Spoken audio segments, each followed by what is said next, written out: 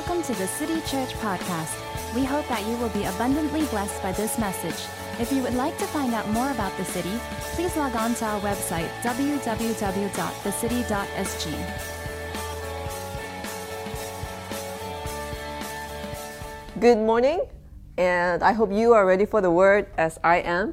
If you've got your Bibles with you, be ready to flip it, scroll it, whatever. Now, as we study the Bible more this season, and I know most of you are, and I've heard from quite a number of you already, how enjoyable it's been, how fun it's been in your life group Bible study, as we pray together even more this coming season, as we do live together in our life groups, as we continue pursuing God and seeking first His kingdom. I want to start off with this question is, what does the Lord require of us? What does the Lord require of you? What does the Lord require of me? Now, we're going to take a look this morning at this important passage that gives us a good picture of who God is and who He has called us to be. All right, and it's in Deuteronomy 10, starting from verse 12. Now, it's clear these words, as you can see from the first few words in verse 12, that they were directed to Israel. What had happened just before, what Moses is telling Israel here is that God had given them the second set of the tablets for the 10 words, or we call it 10 commandments, right? Back in chapter 9, the first set of the tablets were broken. And so here, Moses had just come down from the mountain, gotten a new set, the second set, put them in the ark, and now he's relating to them these words from which I believe we can draw out some lessons for us, for our lives today. So we're going to read it right here, and then we'll jump right into it. Verse 12. And now, Israel, what does the Lord your God require of you but to fear the Lord your God, to walk in all His ways, to love Him, to serve the Lord your God with all your heart and with all your soul, and to keep the commandments and statutes of the Lord, which I'm commanding you today for your good. Behold, to the Lord your God belong heaven and the heaven of heavens, the earth with all that is in it. Yet the Lord set His heart in love on your fathers and chose their offspring after them, you above all peoples as you are this day. Circumcise therefore the foreskin of your heart and be no longer stubborn. For the Lord your God is God of gods and Lord of lords, the great, the mighty, and the awesome God, who is not partial and takes no bribe. He executes justice for the fatherless and the widow and loves the sojourner, giving him food and clothing. Love the sojourner, therefore, for you were sojourners in the land of Egypt. You shall fear the Lord your God. You shall serve Him and hold fast to Him, and by His name you shall swear. He is your praise. He is your God, who has done for you these great and terrifying things that your eyes have seen. Your fathers went down to Egypt, 70 persons, and now the Lord your God has made you as numerous as the stars of heaven.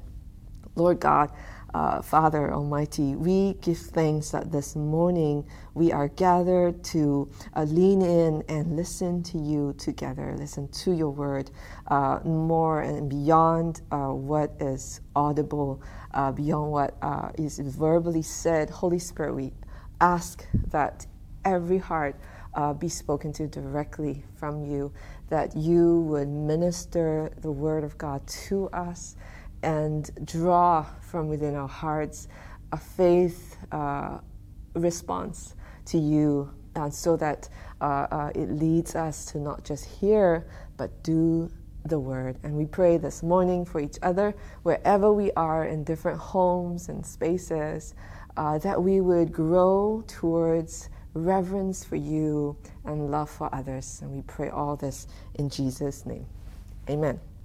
Now, let's go over this passage together. Okay, whenever we pray, we seek God, we make petition and all that, we are asking of God, right?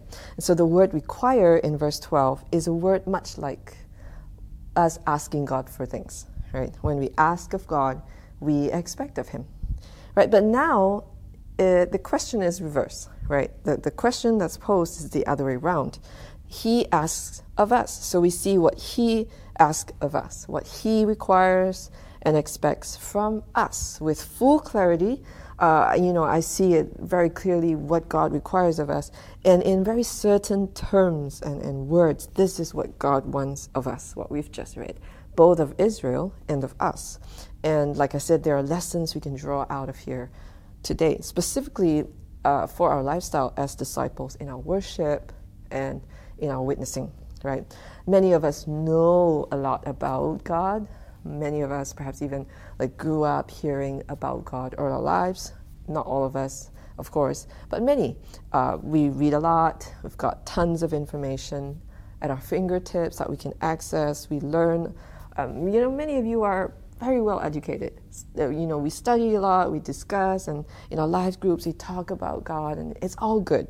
At the end of the day, though, there is a distinction between all that we read and know and hear of God and what He wants of us in response to all that we know and hear of Him, right? There is that distinction.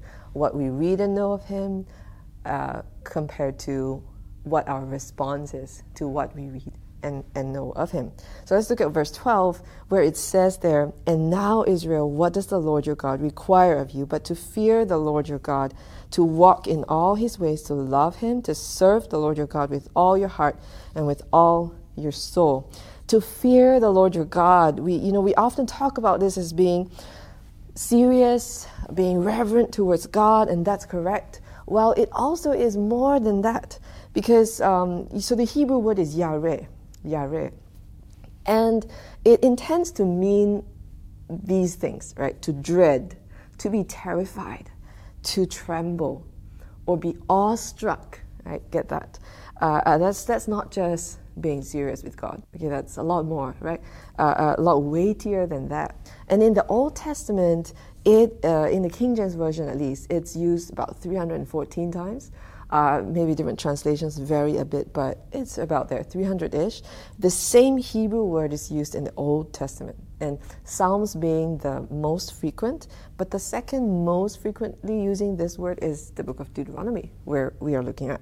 So just in this passage that we just read, verse 12 to 22, actually the word Yahweh is used 4 times, which tells you it's kind of like an emphasis, or that's something that is at the back of the author's mind when he's writing. This word came up 4 times.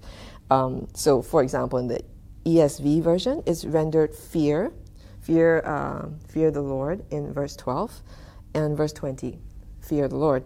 And then in verse 17, it is translated as awesome, right? Awesome God, verse 17.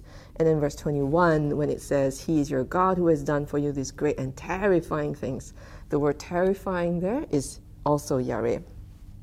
In essence, to be someone that has a fear of God would result in a person who's very sober about how he lives his life and how she makes her decisions, right? So this Yahweh, this trembling before God, this awe and wonder before God, not a fear that by which we become immobilized. It's not, but it would cause a reframing of our lives.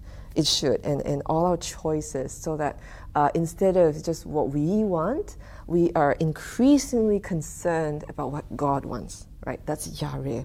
And Scripture tells us actually, and I think if I'm not mistaken, firstly introduced in Deuteronomy 4, is this idea of God as consuming fire. So Deuteronomy 4 verse 24, we read, "For the Lord your God is a consuming fire, a jealous God," which I think is, in some Bibles, they tell you that this is the verse that is quoted when you read Hebrews 12, verse 28. "Therefore let us be grateful for receiving a kingdom that cannot be shaken, and thus let us offer to God acceptable worship with reverence and awe, for our God is a consuming fire," right? And in Zephaniah 1:18, it adds further dimension to God as this consuming fire. It says there, "Neither their silver nor their gold shall be able to deliver them on the day of the wrath of the Lord. In the fire of his jealousy, all the earth shall be consumed, for a full and sudden end he will make of all the inhabitants of the earth. So Moses reminds Israel that they're required to fear God, and there is this image in the backdrop of God as a consuming fire, which is not unfamiliar to them because it has been mentioned more than once before, even before chapter 10. And so this consuming fire picture of God is often associated with him being a jealous God. He is not jealous of his people, he's jealous for his people, for the affections and the devotion of his people. He's a jealous God, and he is a holy God. And as you see in Zephaniah, like, he is the ultimate judge of all, and that is the kind of why, like, we use that consuming fire to describe God, right? So to fear him and to walk in all of God's ways, it's a picture like, you know, switching on and keeping it switched on our sensibilities of of who God is. And the fact that God is not to be trifled with, not to take him lightly, that to take him with the weight of his glory that he deserves, so that we become preoccupied with how he wants us to walk in his ways and to walk according to his direction. So, you know, whenever we worship or we hang out to fellowship, when we engage with scripture more deeply, we know more about him. It's really not lip service. It's not just, you know, doing nice things. It's not just mere reading, but is engaging with our, you know, whole being. Is this knowing that really ought to be an experiential knowing, because it is in the context of a trust relationship with God. Hear me on this. Like any relationship, our hearts and our conduct should line up. Our heart and our conduct should line up. So when you say you love and trust someone, right, it involves your whole being. It is not possible to say you love and trust and then not have your conduct follow suit unless you didn't mean it. If you really love and trust someone in that context of a relationship, your heart and your conduct lines up, and it involves your whole being. So like Proverbs 3, trust the Lord with all your heart, right? Because it's an issue of trust, and it's as we trust and love, there is a commitment that goes beyond the feels, right? The emotions and all that. So there is a singleness of heart. Picture is not there's no duality, there's no double-mindedness, there is a singleness of heart and action. And so we hear this expounded even by Jesus himself, like in Mark 12:30, and you shall love the Lord your God, right? With all your heart and with all your soul, with all your mind and with all your strength. And so here then Moses goes on to say in verse 13, not just to fear the Lord, walk in his ways, etc., but in verse 13, and to keep the commandments and statutes of the Lord, which I am commanding you today for your good. To keep means to preserve, to watch closely, to guard, to hold fast to. And this can look two ways, right? Abstaining from certain attitudes and actions, or taking on certain attitudes and actions. What do I mean by that? So like to pursue holiness, you got to be set apart from the things that are not holy, right? Figure like 2 Timothy 2, right? In verse 20 to 22, where Paul exhorts Timothy, this young, passionate pastor, to flee the evil passions of her youth and to pursue righteousness and love along with others out of a pure heart, right? And in Colossians chapter 3, it would describe how we are to put off the old self and then put on the new self, right? Put on the new self, which involves putting on compassion, putting on kindness, but you put off what's old and you take on what's new. So we abstain from certain attitudes or actions, or we take on certain attitudes or actions so that we become set apart and we become holier and holier in the image of God. The basis is that there is a strong desire to honor God. And so we are not just, it's not just being hesitant to sadden or displease him. In fact, we will actively want to express our affection for him. And that is the kind of, sober reverence that this passage is giving. So foundational to this, guys, is the notion, it's not that God is safe, not so much that, but that he is trustworthy and he is good. Even while he is to be feared, He is good. He is good, like the good fear, right? Do we have other fears? Of course. More than likely, if not all, at least most of us have residing fears in our hearts. So it's not in the absence of other fears, but it is our fear of Him premised upon our trust and love that helps us to overcome, right, both our unreal fears or our even very valid concerns and fears. Sure. Now that ultimately God requires us to keep His ways with His motive, which is that it will all go well with us and our next generation. And this has not changed. God still asks this of us as His people today, not just of Israel of that day. And as you will see, though, this text from Jeremiah 32, which I'm about to read to you, gives us this beautiful assurance, actually, not so much what God requires of us, but I want you to hear the tone in which it describes God here, of God's own commitment when we would choose to fear Him, walk in His ways, love Him, serve Him with all our heart and with all our soul.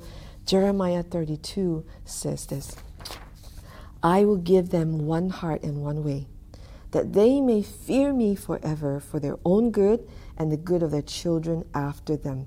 I will make them an everlasting covenant, that I will not turn away from doing good to them, and I will put the fear of me in their hearts, that they may not turn from me. I will rejoice in doing them good. And hear this: I will plant them in this land in faithfulness with all my heart and my soul. Wow. So as much as we think like, wow, like God requires me to love Him with all my heart and with my soul, but here Jeremiah is telling us, as we do that, God says, I will rejoice in doing them good, and I will plant them in faithfulness with all my heart. That's God talking. God, with all His heart and all His soul, He is saying, I will plant them in faithfulness in this land. And you, as God's people, God wants to rejoice in doing good towards you. And He wants to do it with all His heart and all His soul.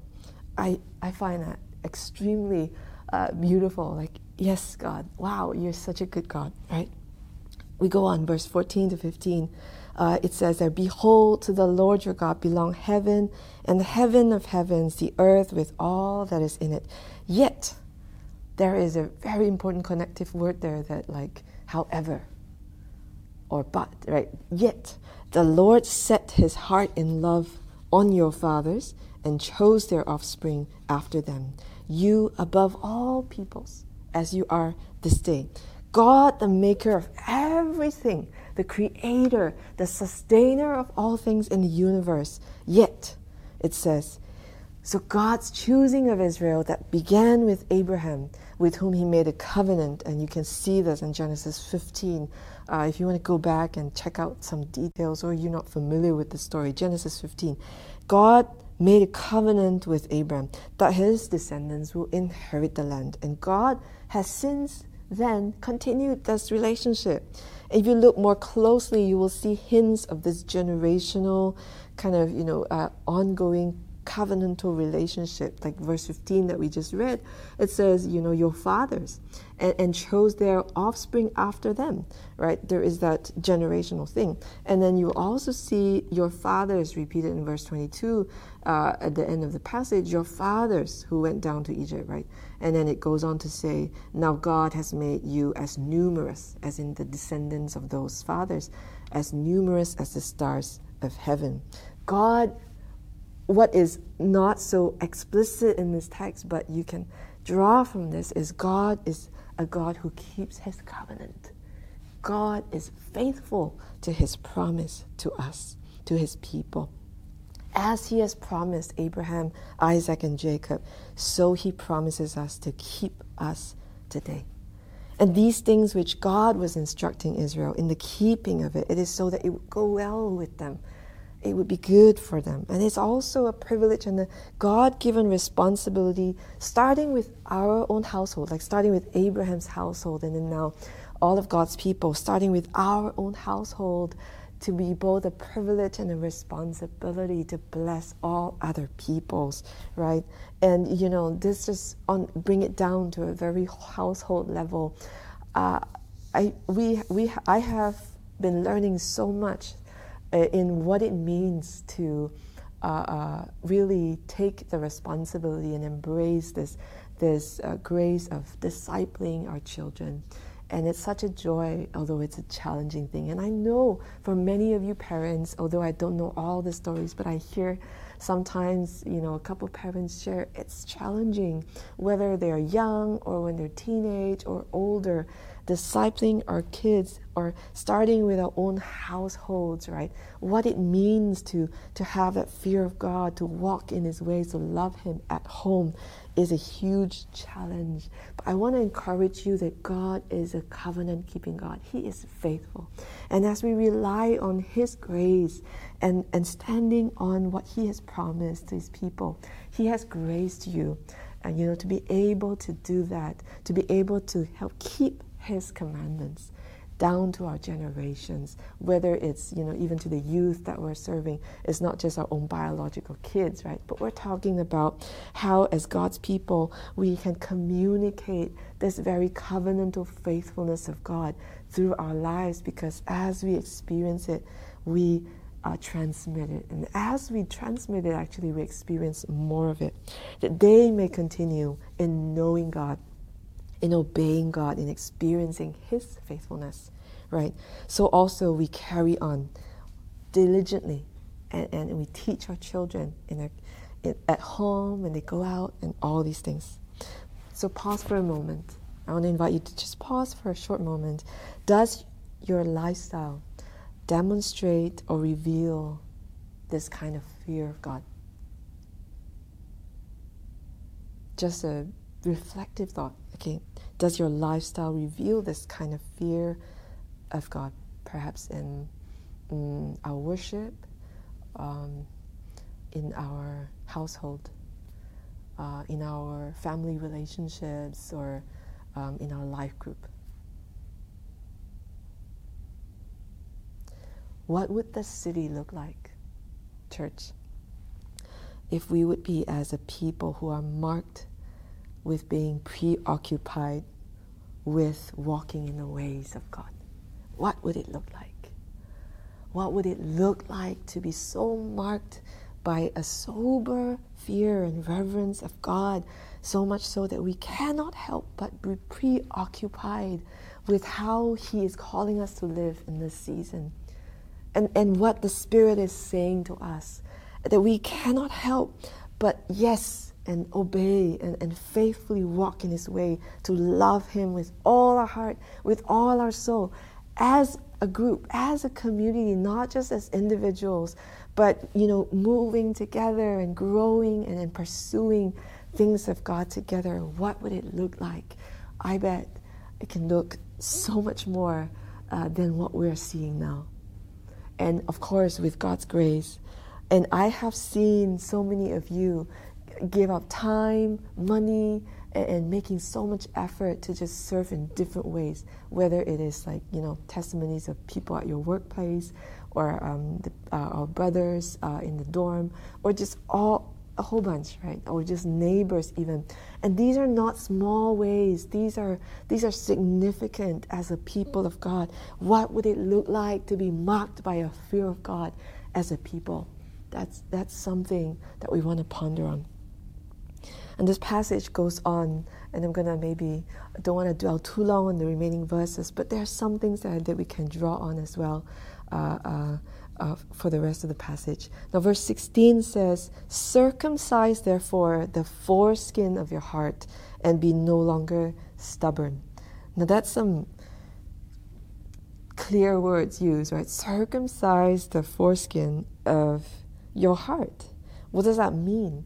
And it's really, if you can relate and connect and bring to mind different verses that you've read in other parts of the Bible, it's a very Hebrew expression. And it carries, actually, although it's short, but so circumcise the foreskin of your heart and to be no longer stubborn, it carries the same connotation.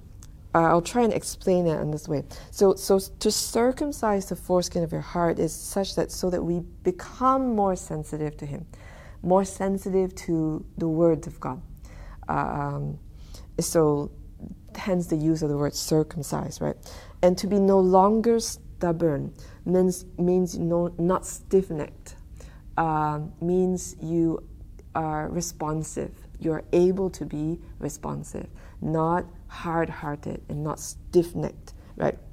So to be responsive is to then not harden your hearts, but be sensitive. So therefore, circumcised. Be sensitive to God's words so that we can obey His word and follow in His ways, right?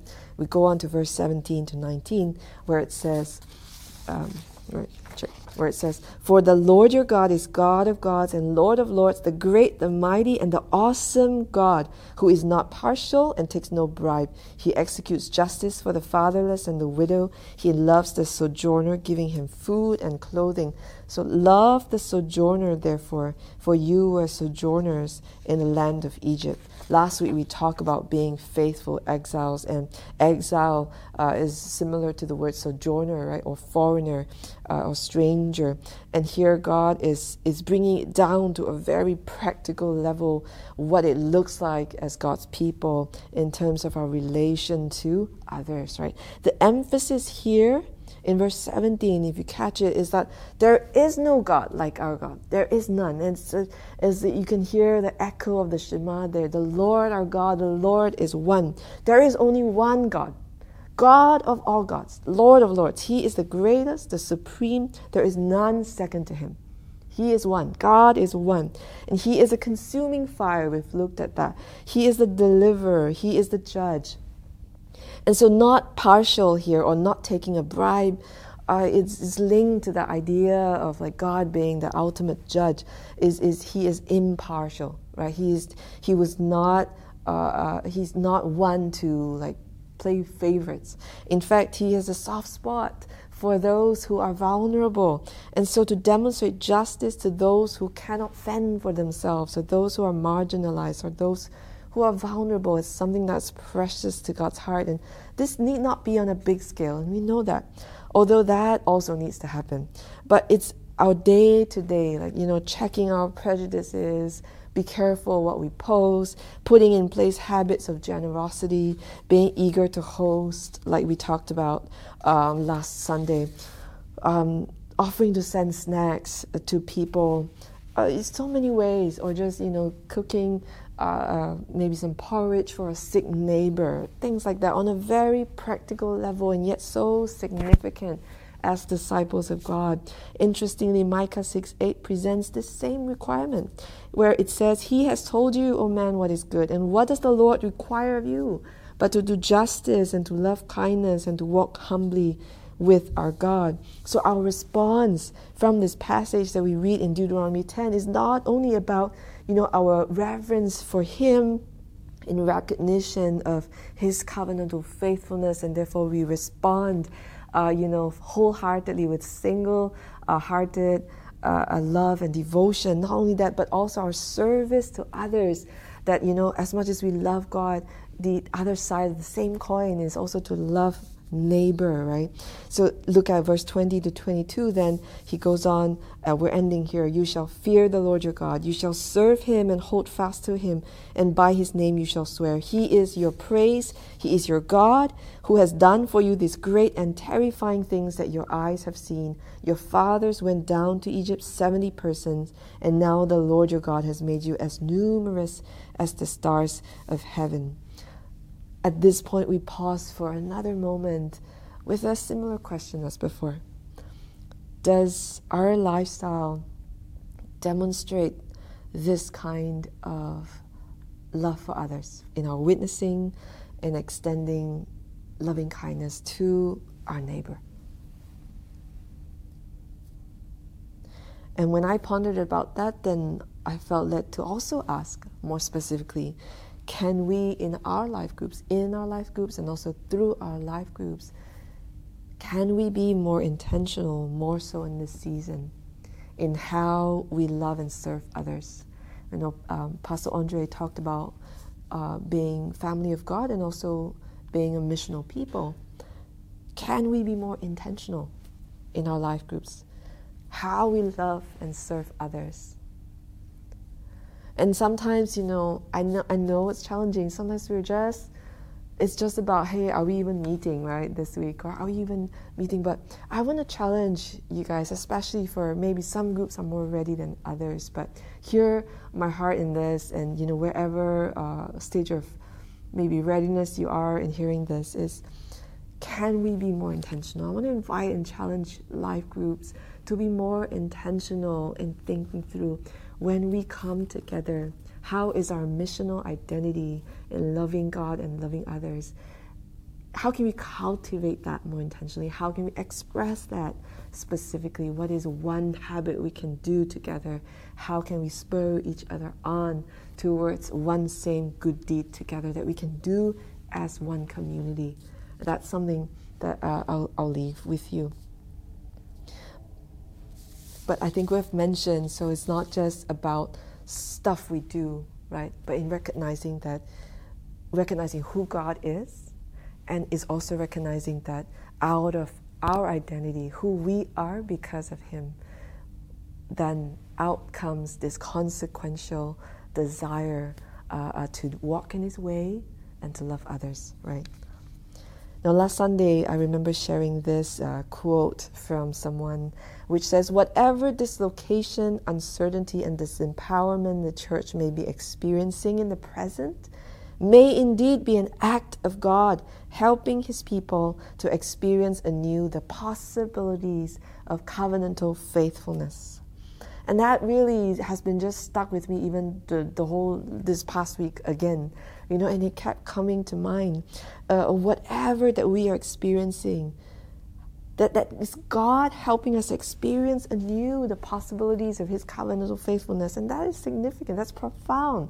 What does that look like for us as a church? The people of God discovering what faithfulness looks like and how holiness is possible, even when surrounding culture fails to support and may even mistreat those who are committed to Christ. These words in Deuteronomy 10 calls us to again recognize God as God, and to walk according to His love. God, this almighty God who is over all heaven and earth, because the passage says, all of heaven and earth belong to Him. God who has done all these great and mighty things. God who is God of gods, Lord of lords, the great, the mighty, the awesome God. It calls us to recognize God as who He is and to walk according to His love towards us, right? As people who share in covenantal relationship. And I think there's just one response that I want to invite us to, move towards even as we close this time of the sermon. And, if it speaks to you, I really want to ask that you respond and even go into the prayer room so that someone else can pray with you, because there's strength and power in that. Amen. The invitation or the challenge is, how is God inviting us to repent of our self-centeredness in the way we live our lives? I know that maybe not quite seems like it's connected to what I was talking about.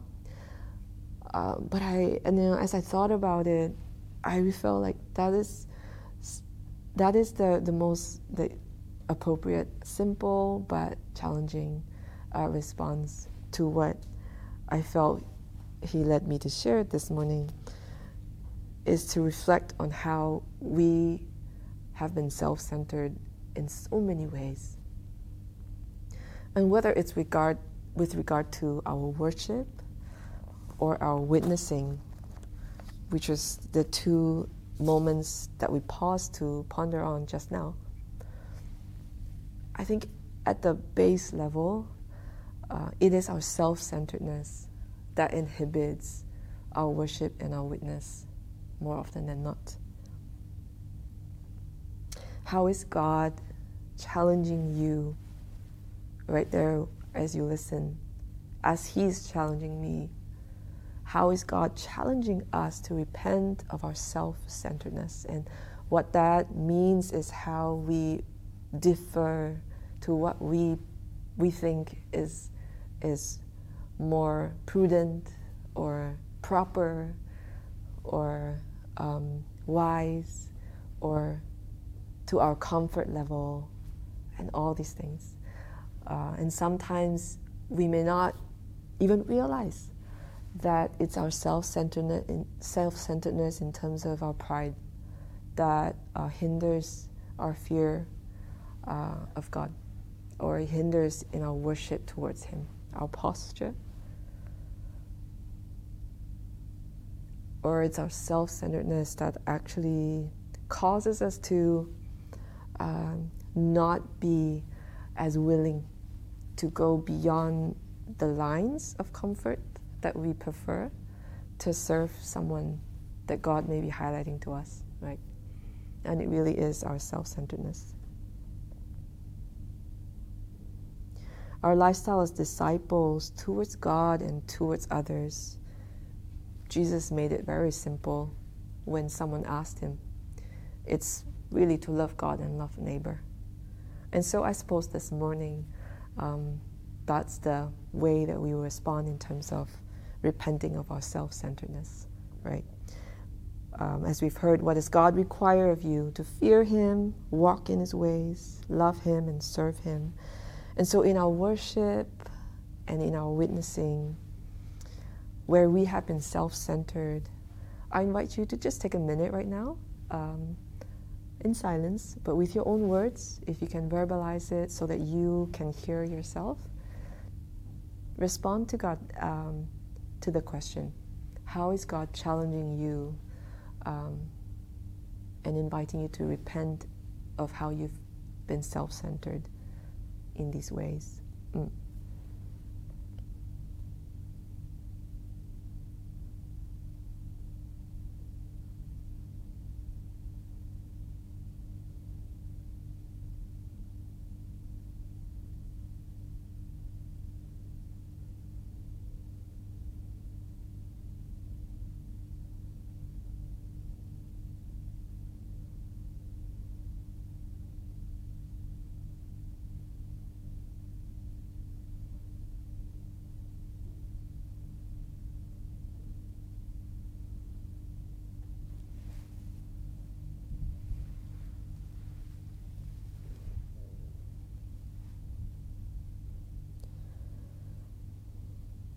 You know, even last Sunday when we talked about being sober for prayer, from the passage from 1 Peter chapter 4, and like I said, I think some of those thoughts kind of lingered with me also as I prepared for today.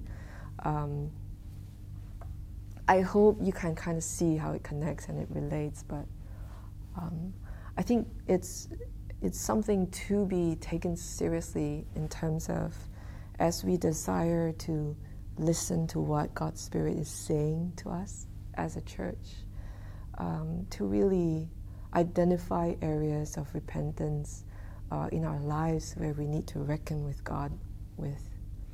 And so this morning, if you were one of them who responded in terms of, you felt God was inviting you to repent of a certain area where you've been self-centered, I want to ask that you lean in further, not stop there after the service ends, but join a prayer room and even journal into somewhere or talk to someone and take seriously as a church, even if you may not have responded to the message today just now in repentance, but think about and ponder, even as we end the message, about being a people who are repentant before God because of who He is, because we fear out of trust and love for who He is and who He's called us to be.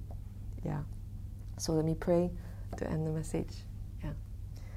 Father, we give you thanks for your word. Holy Spirit, especially we just thank you how you are drawing our hearts